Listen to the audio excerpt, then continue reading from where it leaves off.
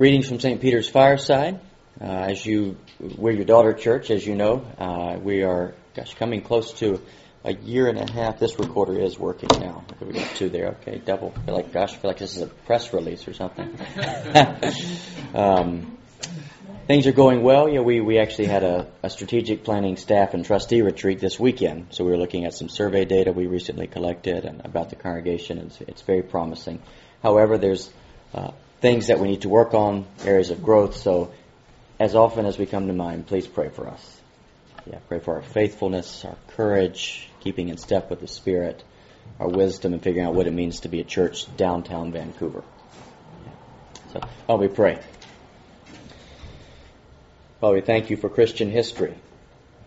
We thank you that when we come into your family, it's not just us and the New Testament now, but thousands of years of church history, where we find lives of faithful men and women who followed you and sought to live for Christ in their moment in time. We desire to do the same thing, and we look to their example to gain some insight and wisdom in that. So help us to receive what you might offer us this morning, to receive it with discrimination and discernment, but also with gratitude. In Christ's name, amen. Amen. A couple of preliminary. Here's Gregory of Nyssa lived at a time when they did not have cameras, so they used icons. That's an icon of St Gregory. As you can tell by the dates there, he was a 4th century man. He was from a somewhat prominent family within the church. His brother Basil was also a bishop, Basil the Great. His sister, a little bit less well known, though she shouldn't be, Macrina, was a saintly woman. Gregory actually wrote a book on her and held her in great esteem and admiration. Good friends with another Gregory called Gregory of Nyssa. These three, Basil, the two Gregorys, are known as the Cappadocian Fathers. Very influential Christian theologians. Did the church a great service and have learned to explain just a little bit, the mystery of the Trinity. Make sense of that. Their imprint on the Nicene Creed, which we say in the Anglican Church is important. So Gregory was the Bishop of Nyssa. That's not his family name. That's the diocese name, I guess. So, a few things to keep in mind as we go into this very interesting, somewhat controversial, enigmatic topic. I want to talk to you briefly about on understanding and being misunderstood.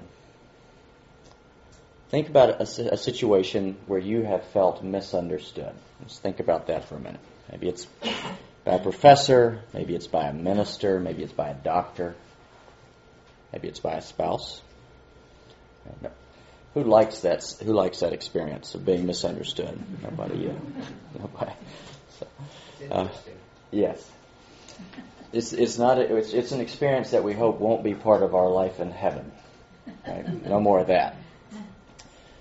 It's easy to look at the question of relics kind of on the surface and just sort of viscerally react. Well, this is a bunch of superstitious rubbish.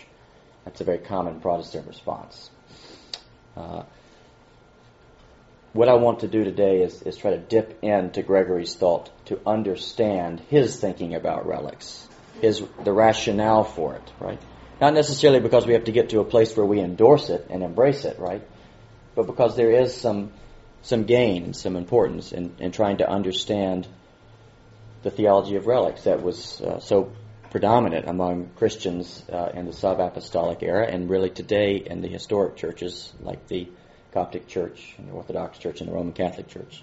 So I want to try to understand on their terms. That's really the goal today. I'm not trying to lead you to a place where you'll walk out of this room and go tell David Short that you need to put a relic in the sanctuary. That's not the goal. The goal is to try to understand the thinking here. I'm going to stop a little bit into the presentation. I'm going to do a question pit stop. The pit stop that's going to be in the middle of the paper, that's just for clarification. If I've said something or used a word, there are some archaic words I'm going to use this morning. I'll try to explain those because they're not words that we're going to see in the newspaper or on the McDonald's order screen or other places that we visit, or at the sushi shop, given that we're in Vancouver. So I'll try to explain this. But if you need some clarification, that'll be the point for that. If you have longer questions, kind of in response to the content itself, hold those to the end. I'll try to have a few minutes for that, though I am going to have to zip off because we've got service at St. Peter's. But you can always email me, and if you want to get a cup of coffee, we can do that too. Okay. And, the last thing, Nyssa and Nissen. They both refer to St. Gregory. I'll use them interchangeably as scholars do. So Gregory of Nyssa is often referred to as Gregory Nissen or just Nissen. So I'm not talking about two different people, cousins, something like that. Like some of those Old Testament king names that seem very similar, just a little bit different. Not dealing. This is the same person. Okay.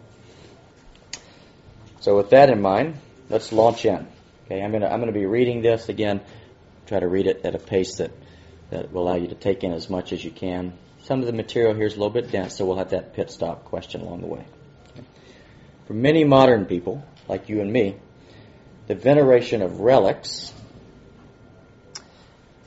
is regarded as an archaic and bizarre practice, odd feature of Christian history. At the same time, this practice, relic veneration, continues to be upheld and promoted in a lot of spheres of the contemporary church today around the world. So, for example, provision is currently made, standard practice in the Catholic Church, for the intact preservation of the Pope's body when a Pope dies. That is done so as to ensure a ready supply of relics in the case that an erstwhile pontiff gets beatified. Right? This protocol hardly owes to the idiosyncratic sensibilities of ecclesiastical elites. Right? Rather, engagement with relic veneration actually seems to be achieving a new zenith. In 2000, for example, Rome's relic-filled shrines attracted about 25 million Holy Year pilgrims. This is a popular level movement, area of interest. These observations take us to the discussion of today's paper, The Theology of Relic Veneration, in conversation with St. Gregory of Nyssa. Gregory's legacy, as you might know, is it's a wellspring for vital Christian ideas. These include his Trinitarian metaphysical thoughts. He's sometimes referred to as the editor of the Nicene Creed. His ideas about the possibility, or at least the hope, of universal salvation.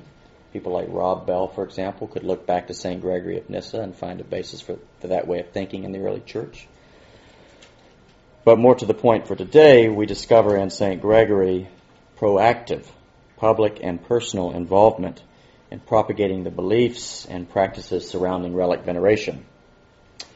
And this area of thought takes us to the heart of what is known as the cult of the saints. You'll hear me use that word a few times. Cult of the saints just refers to the practice of preserving relics and venerating them and putting them in churches or making pilgrimage to see them. All of that's part of what would be known in the historic churches, like the Roman Catholic Church, as the cult of the saints. Now, what I want to do today has 4 parts. First, I want to briefly trace the emergence of the cult of the saints in early Christianity. When we do that, we can see that St. Gregory's ideas aren't actually that unique. He's rather in sync with what other early Christian theologians and lay people were kind of thinking and doing with regard to relics. After that, I want to turn and look at opposition to the cult of the saints and to relic veneration. There's plenty of it. After looking at that opposition, I want to turn to the third part. We're going to look at 3 homilies that Gregory of Nyssa gave during these events called panegyric vigils, which were evening events honoring Christian martyrs at the site where their relic was stored. We read those sermons that were actually given, get a sense of what Gregory thought about relics. And then fourth and finally, kind of bringing everything full circle, I want to take those ideas and I want to read them in light of some other stuff that St. Gregory wrote. He wrote some important books on theological anthropology. Theological anthropology is a word that refers to how do we think about what we are as humans from a theological point of view. You could describe what we are as humans from a biological point of view. You can also describe it from a theological point of view. So Gregory did he reflected on that a lot. And he wrote some books on matter and the body and the soul. And I want to look at his ideas about relics from those sermons in light of his other ideas about matter and the body and the soul. Try to get a sense of what his rationale for relic veneration was. And when we do that, we're going to see that it's not so easy to look at relic veneration in early Christian practice and just simply conclude that it's unavoidably superstitious and idolatrous and absurd. Right? That's a quick and hasty and unnuanced judgment. To the contrary, we'll see that Gregory's thinking on this, which was important thinking that influenced other people, is actually thinking that is shaped by the Bible and certain ideas about reality and our reality as human beings that are very biblical. And so you might say that Gregory's theology of relics is a perspective that is genuinely imprinted by elements of reality according to the Bible. I put that sentence very carefully, right? That's kind of an important sentence, and that could be a controversial sentence, right?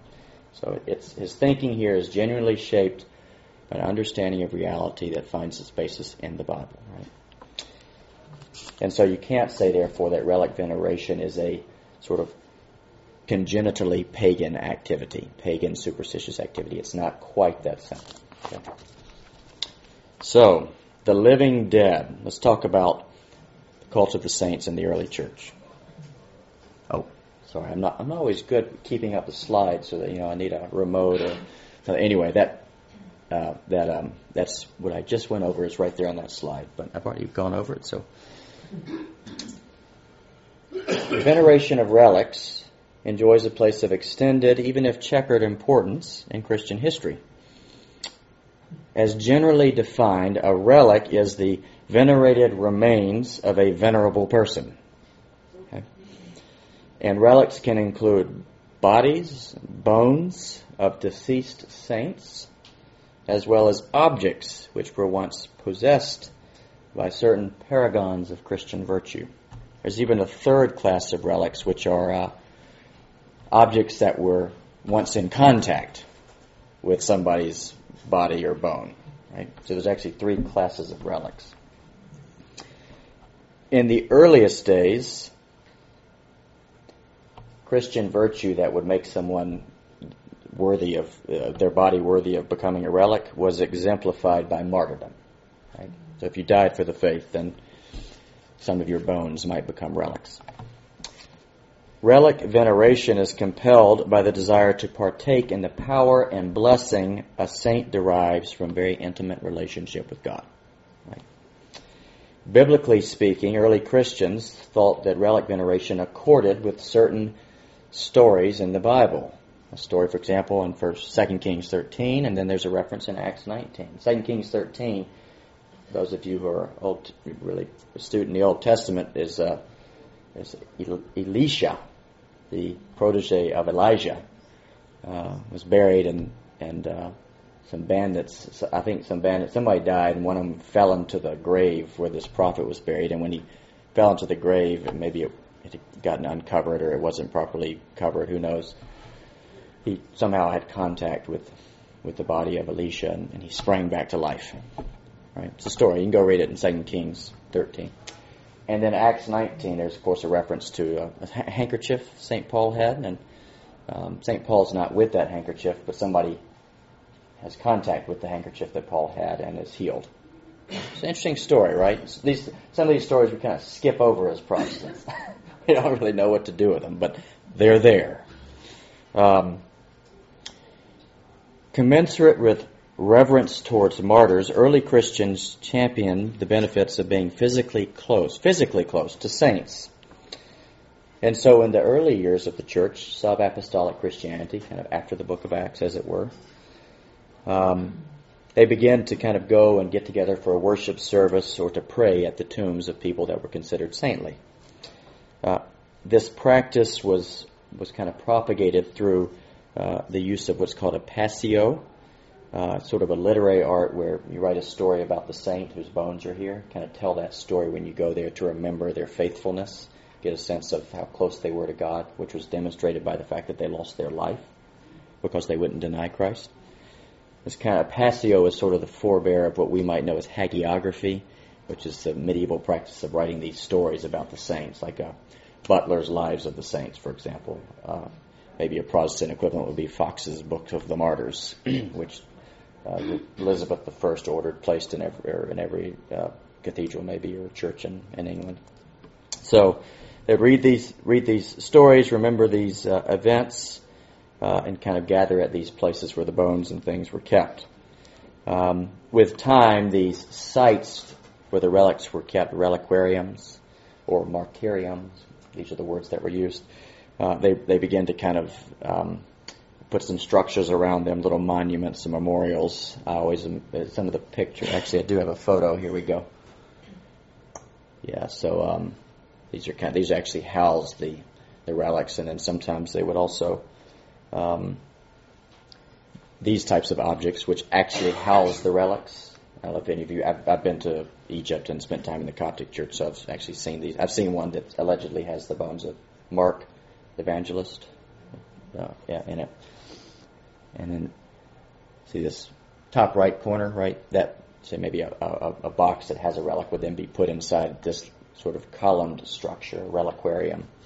In the olden days, those would not have been in the first days, they wouldn't have been in a church. They would have been in a field or outside somewhere. That changed for a reason I'll tell you in a moment. So these monuments, now as the Roman world began to sort of destabilize and marauders came in, they began to take these martyrium structures and the relics, and they began to move them inside churches for security reasons, inside chapels. They built shrines inside churches and chapels. And so then people, of course, gathered there to worship, right? Still gathering around a relic, just like they once did when these structures were independent, kind of outside, maybe somewhere in the countryside. The widespread approval of relic veneration is a well-documented feature of sub-apostolic Christianity. St. Augustine famously articulates and defends the cult of the saints in Book 22 of City of God. Pope Gregory the Great confirms these views in his own work. He wrote many things he wrote, but one of them is called The Dialogues, and in the Dialogues we find, quote, a fascination for and understanding of the power inherent in the cult of saints, close quote. Consider Dialogue 1, where Gregory asserts this, quote, the amount of edification to be gained from a description of miracles is just as great as the study of Scripture. So Nyssa's beliefs about relics comport with what other people were thinking at this period. That's the point I want to make there. Voices of protest. Not everybody shared that outlook. And disagreement and misgivings aren't just from the Protestant period, the Reformation period. They're earlier too. There were naysayers earlier. So sometimes relic veneration in the cult of saints has been subjected to aspersive criticism. In the 4th century, there were concerns about whether martyrs' feast days, which often drew people out to a reliquarium, overshadowed Easter itself. More people showed up for that event than for Easter. There's documented concerns about that.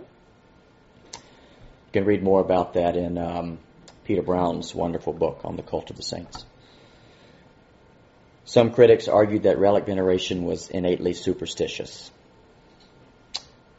One of the most ardent opponents was a guy called Vigilantius, and he alleged that relic veneration, quote, had its origin in pagan beliefs and practices, close quote. His indictments against the cult of the saints provoked a venomous response from St. Jerome, who often said venomous things, and he called Vigilantius, for his opposition to the relics, he compared him to Julian the Apostate. I don't know if you know who that is, but it's not a good comparison. Okay. In the 8th century, a few hundred years later, similar accusations appeared amidst the iconoclast controversy.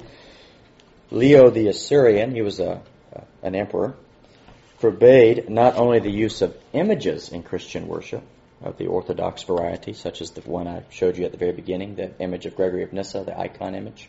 So those were forbidden at that time. But he also, Leo the Assyrian, the political power who was a Christian, also forbade the veneration of martyrs as a form of polytheism. So during his reign, all this stuff was ended temporarily. He had a council called, which is now considered an illegitimate council, but at the time when he was reigning it was not. This was called in 754. It's called the Council of Hieria. And it was convened and they issued a series of decrees called the Hieria Decrees. Surprise. And as a result of those decrees, lots and lots of relics and icons were hurled into the sea. All this was enforced by imperial might until the Second Council of Nicaea, which happened in 787, so 30 years later or so. And the Second Council of Nicaea, the first thing they did was they said that the Council of Hieria was illegitimate, and so therefore all of its decrees are also nullified. And it refuted the notion that the memorabilia of the Lord's saints are no different from wooden images of satanic idols. So we do not accept that interpretation of relics. The Council Nicaea II further said that any bishop, pay attention to this, any bishop who failed to consecrate a church without a relic should be deposed as someone who had, quote, flouted ecclesiastical traditions. You can read those decrees if you look up the Second Council of Nicaea. So, controversy in the early period and, of course, continued opposition in the Protestant period. In the Reformation, there were new detractors against the cult of the saints, both inside the Catholic Church and also among the Reformers. Erasmus,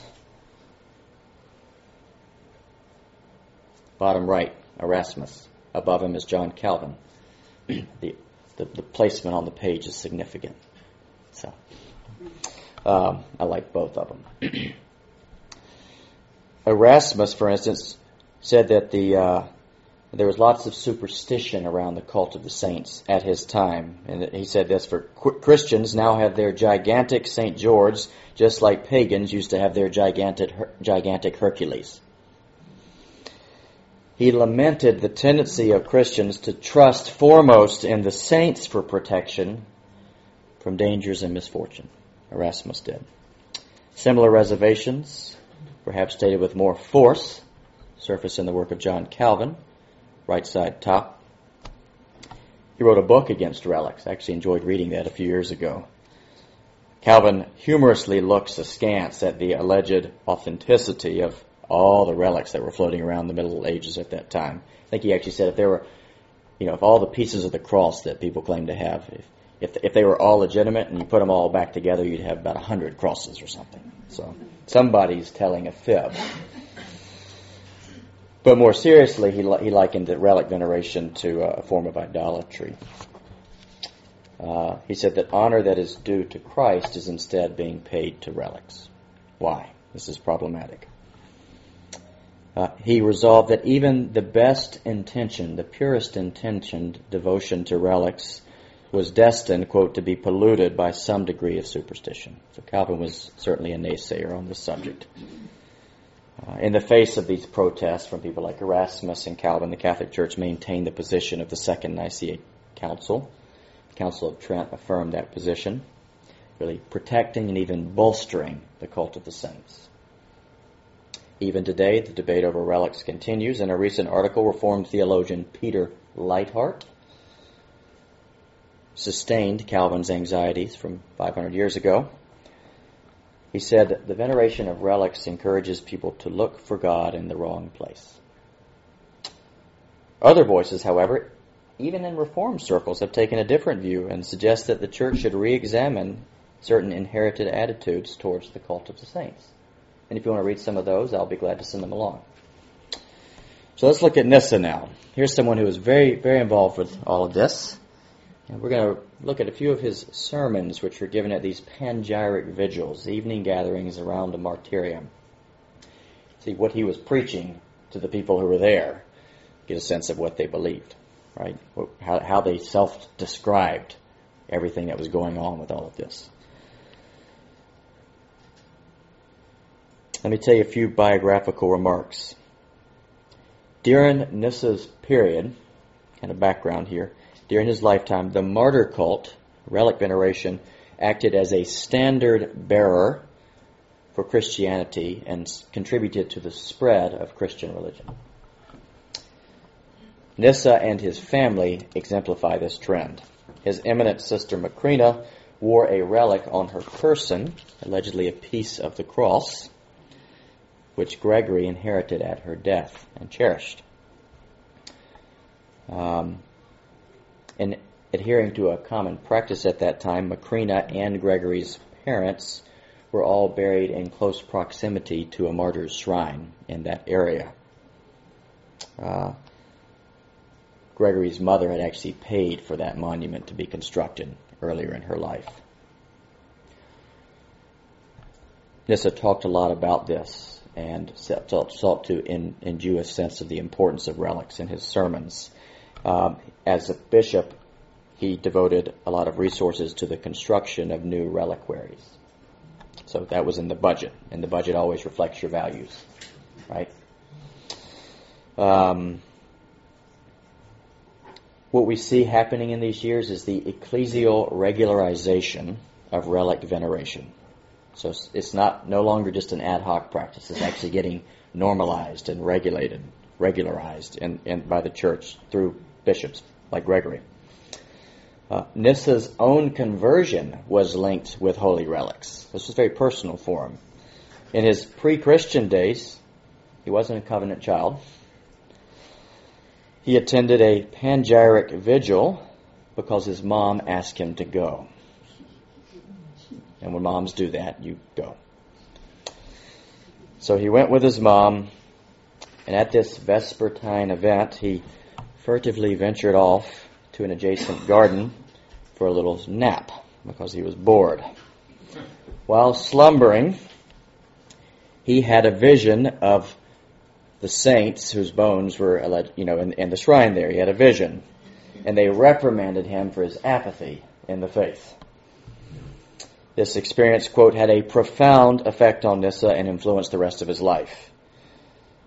As an older man, Nyssa reported having visions involving relics and indicated that some of his renown as a bishop actually derived from the ongoing intercession of his deceased saintly parents. So let's look at a few of these sermons. The first homily I want to look at is commemorating a Roman soldier called Theodore the Recruit.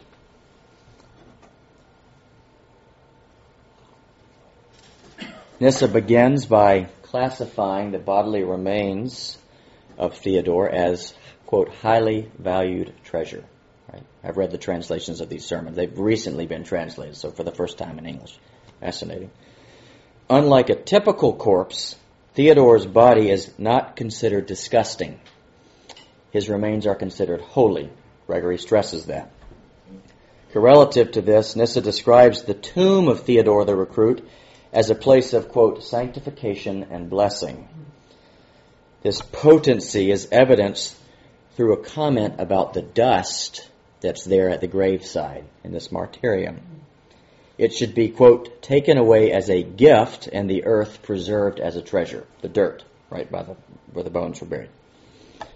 In explaining the reason for Theodore's saintliness, Gregory gives a rendition of his contests.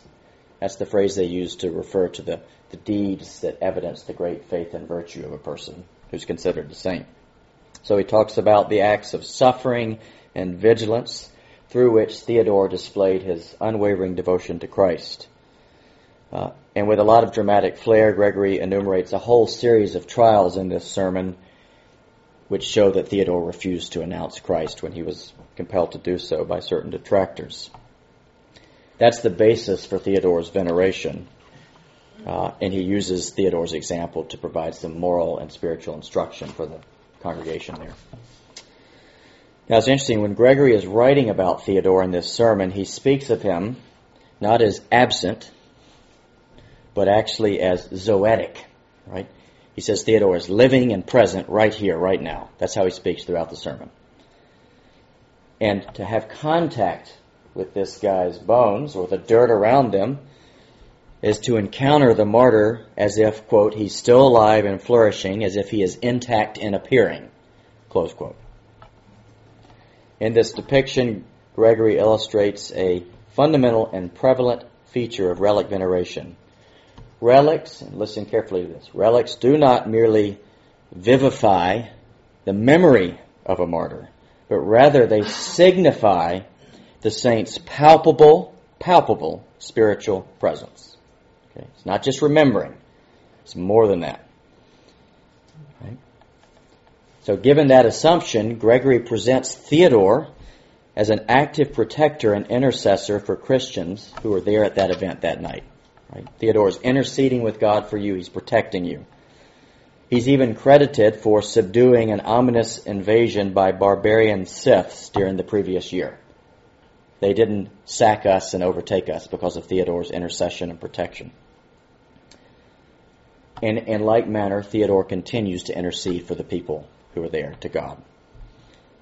Nyssa actually encourages people to kind of pray to Theodore to intercede for them. And he says that it's kind of like, quote, asking God's bodyguard for a favor. That's what he says. At the end of the sermon, sigh of relief for all of us Protestants, Nyssa is careful to delineate the distinction between the veneration of Theodore and the worship of God. He actually devotes considerable time to that distinction at the end of the sermon. We might think he's not being very consistent, but at least formally he makes that distinction. He says, we're all gathered here. The chief purpose is to worship our common master, not Theodore, but the master that we share with Theodore. Theodore is no demigod. Rather, he's compared to an invisible friend. That's a quote. And that friendship brings us protection and blessing from the church triumphant to the church militant. Theodore makes intercession on behalf of our country, of the fatherland. And Nyssa closes the sermon by asking for more protection against the Scyths. He asks Theodore for more protection and more intercession. The second and third sermons are a two-part pair. Find encouragement. They're one sermon, two parts, because Nyssa started giving the sermon and everyone stopped paying attention. And they started talking to each other, so he quit. And he started again the next day. Let preachers take heart. So, it happened to Gregory of Nyssa. It happened to any of us. This pair of sermons honor a group of martyrs called the 40 of Sebaste, the 40 martyrs of Sebaste. Like Theodore, these were soldiers. They were persecuted for their faith, and they actually died by being exposed to freezing elements. They all died of exposure because they wouldn't renounce Christ. Nyssa really stresses the fact that their relics function as a collection of relics together. In part 2 of the sermon, once everyone was ready to pay attention, he talks about their contests, how they demonstrated their faithfulness and virtue. They were ordered to renounce Christ, but instead, quote, they renounced everything in order to gain him, close quote. Through their indomitable faithfulness, they obtained martyr status. Nyssa considers them, just like Theodore, to be alive and extant. We're not just remembering. They're alive and extant. And he gives expression to the fact that they are sort of living and present in some way by telling a story of a limping soldier who went and slept in the martyrium where the bones of the 40 were kept. This process was known at this time in church history as incubation. You go and sleep near the relics. And this soldier who had a limp did that, and the next day his impediment was remedied. So, what on earth are we to do with all of these very interesting stories? Again, Nyssa's thought here is not unique. He's in sync with his Cappadocian peers and with many in the early church. broader patristic sensibilities reflected in in his thought here. He's not a virtuoso. I think it's helpful to try to make sense of this by looking at what he's said in these sermons in light of his more kind of focused, systematic writings elsewhere. Two sources are particularly apposite for this discussion. One is a treatise called On the Making of Man, and the other is a treatise called On the Soul and the Resurrection. That's a very famous work of his. When we interpret his sermon remarks in light of those, we can get a little sense of the rationale, the deeper theological rationale for relic veneration, because he doesn't go into that in a sermon. Just like when your preacher talks to you about the Trinity, he doesn't go deeply into Trinitarian metaphysics, right? You don't necessarily need or want to know all of that, right? But it's important that some people know that. So let's look at Nyssa's systematic writings, as it were. And when we do that, I think we can see that there is something genuinely Christian at play in his thinking here. Something that takes its cue from the Bible. Maybe not perfectly, certainly not above reproach. Nyssa made a lot of important metaphysical contributions to Christian theology, especially in the Trinitarian debates of his age. And in like manner, I think we can gain some insight here. So we can say, when we talk about relic veneration, we don't just have to speak of it as sort of a theistic practice, or we just believe the bones. Well, why? We don't know. Nyssa actually attempts to answer that question, to offer an explanation, a rationale. So, in his book On the Making of Man, which you need to know a little bit about today, though you'll probably never read that book,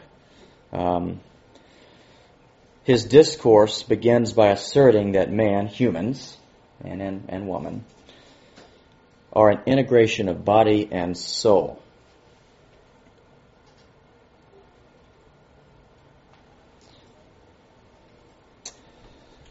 In characterizing our nature from a theological point of view, he really pushes against any effort to place one element before the other. So the soul's not before the body and the body's not before the soul. One of them's not more fundamental to our humanness than the other. We are the integration of body and soul, together.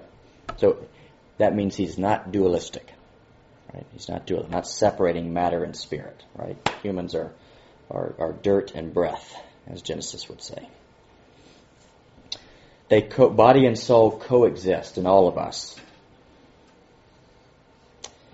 Now, what's he in stressing this, right? Which is a biblical insight, as you all know. He's really pushing against certain pagan conceptions of a human person that were floating around the world of his time. So he's pushing against ideas of the soul's preexistence, the soul's before the body, the soul's more fundamental to the body. He thinks that way of thinking is, quote, a fabulous doctrine of the heathen. So Nyssa instead suggests that there's a unity of body and soul that is deep and permanent. Deep and permanent. Foundational and permanent. Quote, the soul is disposed to cling to and long for the body that it has been wedded to. And they exist and are attached in a secret, close relationship and power of recognition in virtue of their commixture, soul and body. In other words, the form of the soul, this is the language he uses, he's trying to describe things that, as you can see, are very difficult to describe. The form of the soul is indelibly imprinted like a seal upon the body, the material body. And while death does precipitate some sort of separation between the bodily elements and the human soul, the affinity that they share in their concurrent existence persists in some manner, right? There's a permanent attractive quality between body and soul, right? So we can't separate those two things like certain Platonists did at that time. So he says when he has an analogy actually to try to explain this because it's a bit difficult and obscure. When planted, seeds are dead in some sense. Yet they are not, quote, deprived by death of the vital power which naturally resides in them. right? They always retain some of the life properties of the full living plant. That's the analogy he gives. Okay. This same type of thinking also appears in his other work on the soul and resurrection. And here he explicitly links his way of thinking to a biblical construal of reality. I'm only thinking in these terms because I believe the Bible is directing me to do that. And so he's trying to sort of recast an understanding of the human person in light of what he's reading in the Bible. And again, he's pushing against Plato, some of Plato's thought here. He's talking about the perpetual co-naturality between body and soul. These two things are always together. He says that there's a vital energy of the soul that is diffused into the elements of the body. Right? So even when the body dies, the soul continues to inhabit those elements in some ways. Right? The soul is present with the body's elements, quote, when they are mingled with each other and also when they are separate from each other at death.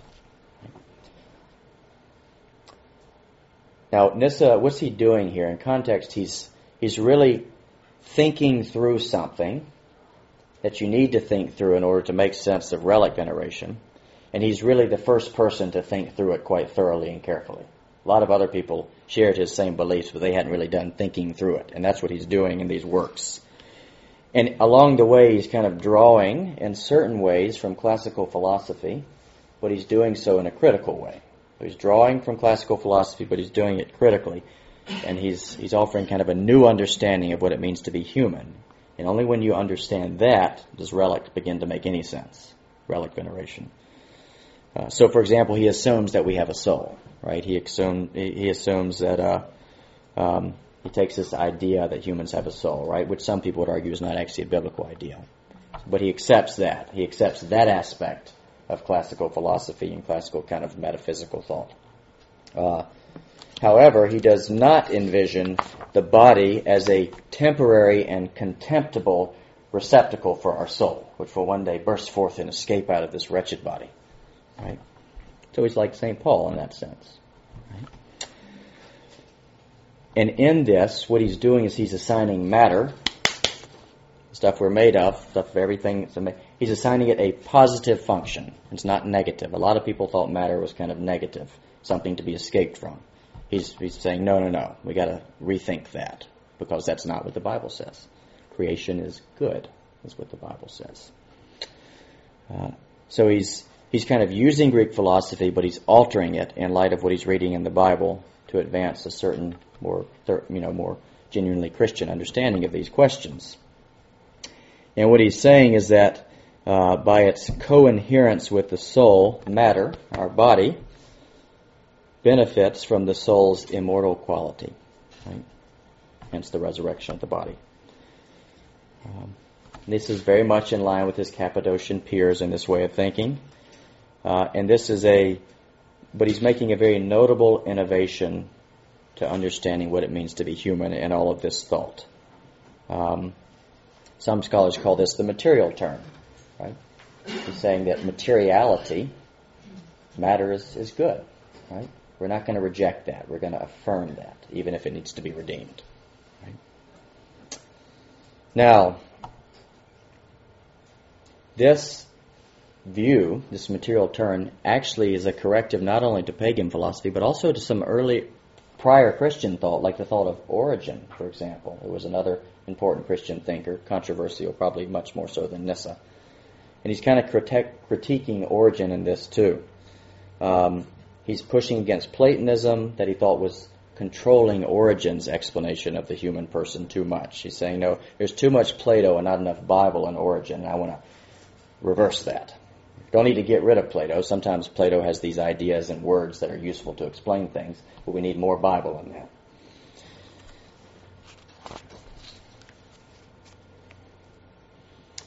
As a result of this, a syllogism emerges. Let me try to state this for you. If the souls of the Christian deceased are not dead, the souls aren't dead because they have an immortal quality, and if the human soul is fused to the body in a permanent, eternal way,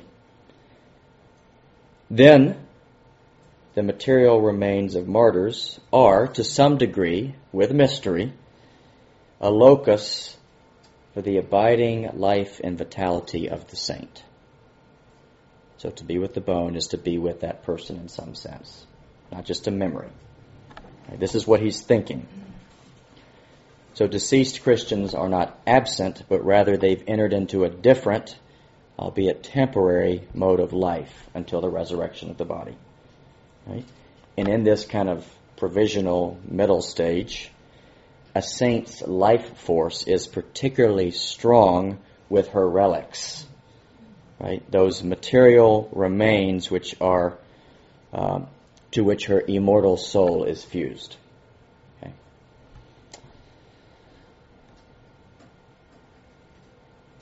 Nyssa's anthropology is understanding the human person of soul and body together, permanent, not one not being more important and more basic than the other, represents a noteworthy step in reconsidering the nature of reality as a Christian.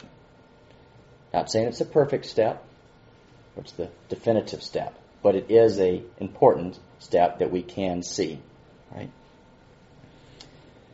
And it issues an understanding of what it means to be a person and what redemption involves as a result of the type of people that we are, material and spiritual. That is very, very different from the ideas about those questions that Platonism had on offer at this time. Platonism was kind of a dominant philosophy. And only when you begin to recognize this can you see how the relic veneration practices are sort of intelligible from a Christian point of view. And so what's the lesson here, right? For Gregory of Nyssa and for a lot of early Christians who were indebted to his thought, he explained their practices for them. Right? That's in some sense that's part of the work of a theologian, I guess. The veneration of relics can't be dismissed hastily as a superstitious pagan and idolatrous practice. Certainly the first two, superstitious and pagan. To the contrary, it's an activity that results from his effort to really rethink the nature of reality as a Christian. And outside of his Christian construal, in the context in which he lived, his advocacy and involvement in relic veneration would fittingly be appraised as irrational, superstitious, and asinine. Right? If Gregory wasn't reading the Bible and in his own imperfect way trying to integrate it into his whole thinking about reality of the church, if that wasn't happening, then relic veneration would never make sense. Right? Again, in saying that, it doesn't mean that we can't critique this practice or say that his way of integrating a biblical perspective into our view of reality is sufficient, right? But it is to say you can't simply dismiss this as pagan and superstitious, because the truth is, all the Platonists at the time of Nyssa, they thought he was pagan and superstitious. By their standards, that's what Christianity looked like. Does this make sense?